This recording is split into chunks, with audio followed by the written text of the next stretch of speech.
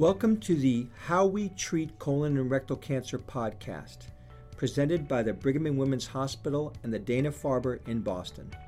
Join us as we review some of the more complicated colon and rectal cancer cases and discuss the treatment decisions with leading medical experts in the colorectal cancer field.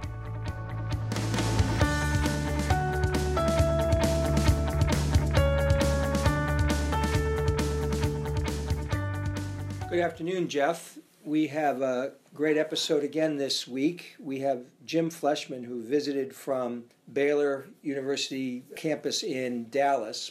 He talks about his recent trial of laparoscopic versus open surgery for rectal cancer.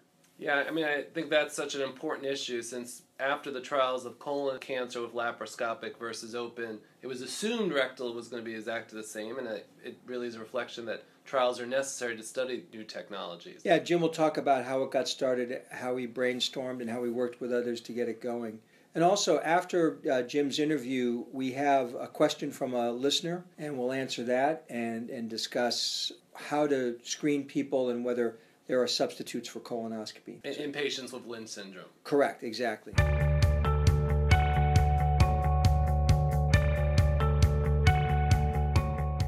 So, Jim, first I want to congratulate you on starting and completing open versus laparoscopic rectal cancer trial. And I want you to let us know how much energy and how much time it took to get that trial off the ground.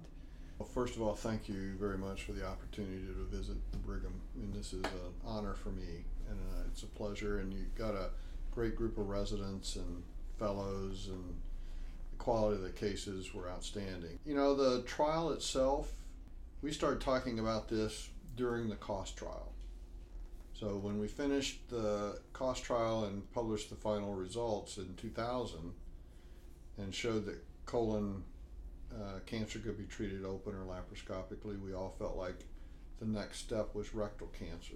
But we already had a basic principle we built on Heidi Nelson's protocol of how we would do this with credentialing. We had a group of people who were interested in it already, and we would have meetings at every ASCRS or every college to talk about how we're going to do this trial. So while it was a long part of my life, everybody else had the same enthusiasm and investment. And you can remember sitting in those rooms with the discussion between Larry Whalen and you and me and John Marks, and you know, our steering committee was already built and put together. So from 2000 to 2008, every time ACOSOG had a meeting, all the surgeons showed up and we would discuss that. And the disappointing part of it was that we just really didn't know how to get traction going forward, because every time Heidi would take it to the NIH or someplace else, they would say, no, we don't want a surgical trial. Well, I think the COST study really showed that we could get an answer as a group of surgeons. I felt pretty sure we could do rectal cancer. Finally, in 2008, when it really took hold, we did it through CTEP, Clinical Trials Evaluation Program, and we didn't have an R01 status to it, but they gave us the $3 million based on the fact that we had credentialed surgeons, we had a solid group of people who had a track record, that we were asking a pertinent question at the time, because the only data, randomized data, was out of the UK MRC trial, and that showed that there might be a problem with rectal cancer and laparoscopy. David Dietz, when he was at WashU with me, took the trial several times when I couldn't make the meeting, and so we just kept pushing. And we would revise the trial. Anne-Marie Bowler, who is now at Northwestern, was at Mayo with Heidi and doing her research, and she and I would talk daily about writing the trial, and she did the majority of the heavy lifting on putting the trial together on paper. I guess if you added up all the man hours or woman hours that were involved with this was a year's solid worth of work. Yeah. By the time you look at it, and it's something that I think the whole colorectal surgical society can be proud of. In the results, I mean, I thought your score, so you looked at not really long-term outcomes, they'll be coming out, but the short-term outcomes on the quality of the specimen, which has been correlated with outcomes through really the Dutch trial and others, that the score looking at positive circumferential margins, completeness of the TME and the distal margin, showed that the open arm was a little bit better than the laparoscopic arm. Right. Designing a non-inferiority trial is not easy. You have to have clear-cut endpoints, and you have to have a knowledge of what the difference can potentially be between the two arms that is clinically significant. Right. And there's some controversy over why we chose 6% difference. But if you look at every medical oncology trial that's done in the country, 6% is a clinically relevant difference. Right. So that's why we picked it. Yeah. Taking a composite of findings took into account the biology of the tumor. Circumferential radial margins can be positive based on tumor behavior as well as surgeon skill. Exactly. And we didn't want to ignore that. And then the completeness of the TME was something that was relatively new in our vocabulary. Because originally when we started designing the trial, it was all circumferential radial margins and distal margins that we worried about. No one talked about the actual specimen the way it looked. And the Europeans heavily influenced that decision. But it's interesting when you look at the results of the short-term outcomes from length of stay in hospital, they were exactly the same. Experience would have shown that there would have been at least a day difference between the open and laparoscopic arm, with the laparoscopic patients going home a day earlier. Is rectal cancer different than colon cancer? Because that's what we saw in colon cancer. They went home a little earlier. The patients that we selected had stage 2 or 3 rectal cancer. All of them got neoadjuvant radiation, and all of them had tumor within or below 12 centimeters above the anal verge, which ended up with them having a low anastomosis or having a abdominal perineal resection. So I'd say 96% of all patients who were in the trial had an ileostomy or a colostomy. Right. By the time we were done. I think that heavily influenced the length of stay. Ileostomy function delayed because of whatever, teaching patients how to take care of their stoma takes extra time. So I wouldn't put a whole lot of weight on the similarity between the lengths of stay from this trial. And we were not pushing the short-term benefits of laparoscopy necessarily. We wanted to make sure we got the real picture on the quality of the operation. Right. At the time your trial came out, I think there were 4 trials now that have looked at laparoscopic versus open. And when we were compiling this for up to date, we found that sort of 2 showed that there was a bit of a benefit for open, and 2 were essentially equivalent. Right. So tell us, you're taking all that information, when a patient comes in to your office, T3, N1, rectal cancer, not really threatening the margin, medium-sized, and they get their neoadjuvant radiation, which, in that patient where the anastomosis can be created but right at the pelvic floor, what's your current practice?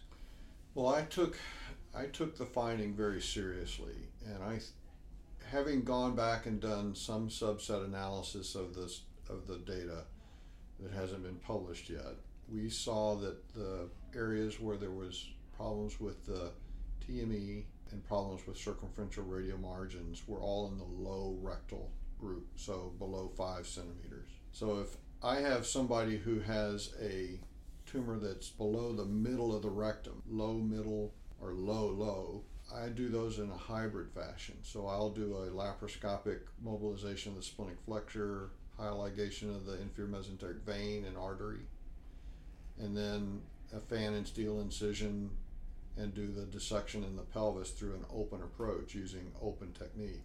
Now that hasn't eliminated the issues that we have with obese males with a narrow pelvis full of tight fat. And I think that's where TME may actually be of benefit, or even just the old TATA, transanal transabdominal approach that Jerry Marks proposed a long time ago. Because what that does is it eliminates the issues with damage to the mesorectal fat plane in the low pelvis. You see it under direct vis through the anal canal after you enter the intersphincteric groove, and then you meet a dissection from above down into the mid pelvis. That should eliminate some of that. Who knows what robotics are going to do? Right. You still don't have your best instrument, your educated fingers and hand, if you're doing robotics. So a hybrid approach is what I do now. I tell all my patients about the trial, what we found, and why I'm doing part of their operation through an open approach. And I strongly believe that eliminating a midline incision really benefits the patient in the long run. And what about when we talk about value now, in terms of, because we're all going to be under financial pressure. I mean, we could talk about the medium and long-term out-of-hospital benefits of a larger incision versus a smaller incision. Because I think in the laparoscopic arm of almost every trial, you have to make a decision in part to get the specimen out, and people usually leverage that for their stapler to get like a curved contour, one of those other low stapler devices deep in the pelvis. With one firing, as right. opposed to what I always found a little bit disconcerting is when I saw the videos of people doing laparoscopic procedures and coming across the rectum, usually at an angle, which we teach not to do. You should come across the perpendicular, and then with multiple firings, you have sort of two things working against the patient with that approach. So with a laparoscopic technique, you do your extraction incision, but you then leverage that for your better instrumentation for the coming across. And then the anastomosis is done under direct vision. Right. It just makes it simpler. Yeah. I think it shortens the operation. Robotic has its own cost. I think that value is going to be to the patient from any minimally invasive approach you take. They go back to work in 2 to 4 weeks. So if we're going to calculate value, you've got to look at that part as well. Right. How much does the economy suffer because you did something that takes 8 weeks of rest and no work versus something that allows them back to work? We could talk about whether that's our own bias, whether patients can go back to work with certainly they can become a computer programmer when they get home. It's more the steel worker that's tough. But that's, I think, is that a question that they're asking at your institution? Because they're beginning to ask it here in terms of you have these 3 techniques for colon resection and rectal resections. They don't tell us which way to do the case, but they are going to be asking us what's the financial calculus for each of the 3 techniques. And of course, the hospital is just interested in the hospital stay and the readmission, not necessarily whether they get back to work sooner or later. The ERAS program that we're running at Baylor now gives us contribution to profit margin and estimated cost. No one can give us a true cost. Yeah. But we have an estimation of what ERAS is saving us per patient, all elective colectomy, proctectomy cases. And it's about $1,000 a patient. Wow. Compared to open or non-ERAS, I guess is what I would say. Yeah. Because we have open patients go on ERAS and they get the same benefit and they're gone in 2 days. Don't get me wrong, it works. The real question is equipment costs, length of time in the operating room, and those add up. And so you eliminate the margin that you've established with the ERAS by doing a high cost in the operating room.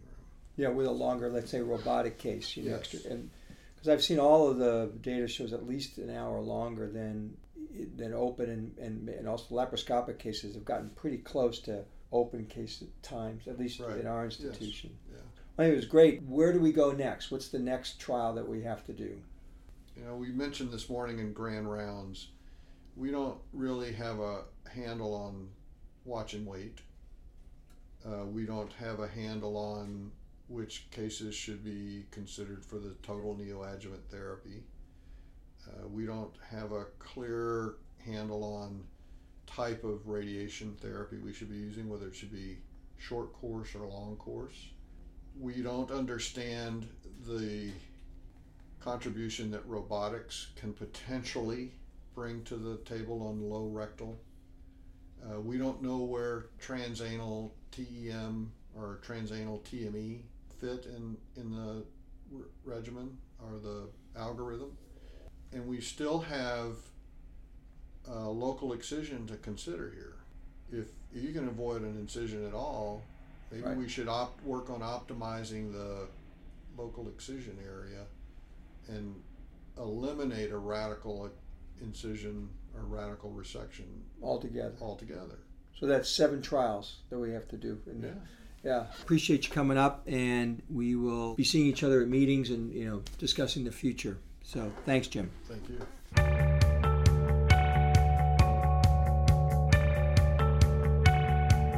So Ron, that was really a great discussion by Dr. Fleshman. Let me hear your thoughts on where do we go next? Well, as we talked about with Jim, there's a lot of different directions you can take surgical trials. You can look at the process of the surgery, whether open, laparoscopic, or robotic is a good way to take out either a colon or a rectal cancer. There's a new technology called transanal TME. Does that have any advantage in a realistic way, versus traditional top-down? This is sort of a bottom-up approach to taking out a rectal cancer. And I wonder if we can start looking at ways to extend the use of local excision. I mean, we're thinking about watch and wait protocols, but in between radical surgery and watch and wait protocols are local excision. And do we think about using preoperative chemotherapy and then local excision, or preoperative chemoradiation therapy for tumors that are more than stage 1 and then local excision? So I think those 4 different strategies are being discussed now, and I think those are the way to go with the next set of trials. Yeah, no, I absolutely agree. And, I think obviously you've been very experienced in the trials for the local excision, being a part of the very initial trial and the more recent ACOSOG trial. Do you want to just give a little bit of top-line results for the ACOSOG transanal trial that was done recently? When we started looking at local excision and whether it was a good substitute in early cancers for radical surgery, we came to the conclusion that for T1N0 cancers with a normal biology, a normal grade, were good candidates for just local excision alone. But patients with T2N0 cancers needed something more. We had given in the original trial post-op chemoradiation, but then a trial which was the principal investigator was Julio Garcia Aguilar from the Memorial Sloan Kettering. He actually reversed the order and gave chemoradiation therapy first for T2N0s, and then we did a local excision. And those results were very good. 72 patients were on the trial, and only 2 had a local recurrence. There was a couple distant recurrences as well. So I think it showed that it has excellent results. And again, whether it's better, you can't say, but it's not inferior to radical surgery. So I think that seeing the long-term results of that study and then maybe extending the use to T3N0s is, I think, the next way to go. Right, no, I agree. I mean, obviously there's patients who really want to avoid a colostomy, and that's certainly one approach. The other is thinking about watchful waiting, and where are we at, do you think, in trying to really understand where that's going to fit in? Well, the data's all over the place. It's been done as a practice, mostly in Brazil, but now there are other places are doing it. And I think we have to have a prospective, maybe not a phase 3 trial, because people aren't going to take radical surgery versus nothing. So I think we need to have at least a very good follow-on or observational trial with patients that are clearly staged. And then we may get some information on which patients biologically are the ones that this is good for and which patients are not. And I think that's going to be a real example of needing a multidisciplinary approach in developing the trial. You need involvement of surgeons, radiation oncologists, medical oncologists, radiologists, gastroenterologists, because really understanding who should move forward with a watch and wait versus going forward with surgery is going to really have to be carefully identified. Yeah, so I think we have these traditional medical oncology sort of adjuvants to the radiation, and as we talked about in last month's episode, there are also then these new chemotherapy and immunotherapy medicines that are coming out that may make radiation therapy even more potent. So we're just going to have to wait and see. It's going to be a very exciting, almost a little volatile time over the next 5 to 10 years as we sort of sort out what's the best trial and what's the best mix of therapies. So let's move on to the question that we got in a recent episode regarding Lynch syndrome patients. So one of our listeners asked, is there a good substitute for colonoscopy and screening these patients, and particularly with the immune fecal fecal stool studies that have come out, which have been shown to be very sensitive and probably a little bit more specific than just the traditional fecal occult blood. Yeah, and so we turned to some of our experts here at the Dana-Farber Brigham Cancer Center, including Matt Yergelin, who certainly would be interested to be able to have other techniques for patients, but really the answer right now is a colonoscopy, because that is really the most sensitive way for Lynch syndrome patients to have appropriate surveillance screening after they've been identified as having Lynch syndrome. Right, and John Saltzman, who's head of our endoscopy unit, concurred, saying that it's a good screening method, but it's not as good as colonoscopy, and particularly with Lynch syndrome, those are the highest risk patients, so the yield from the colonoscopy is very high. Agree. Well, great. In our next episode, we are going to have a patient with anal cancer and talk about the issues with anal cancer treatment and HIV disease.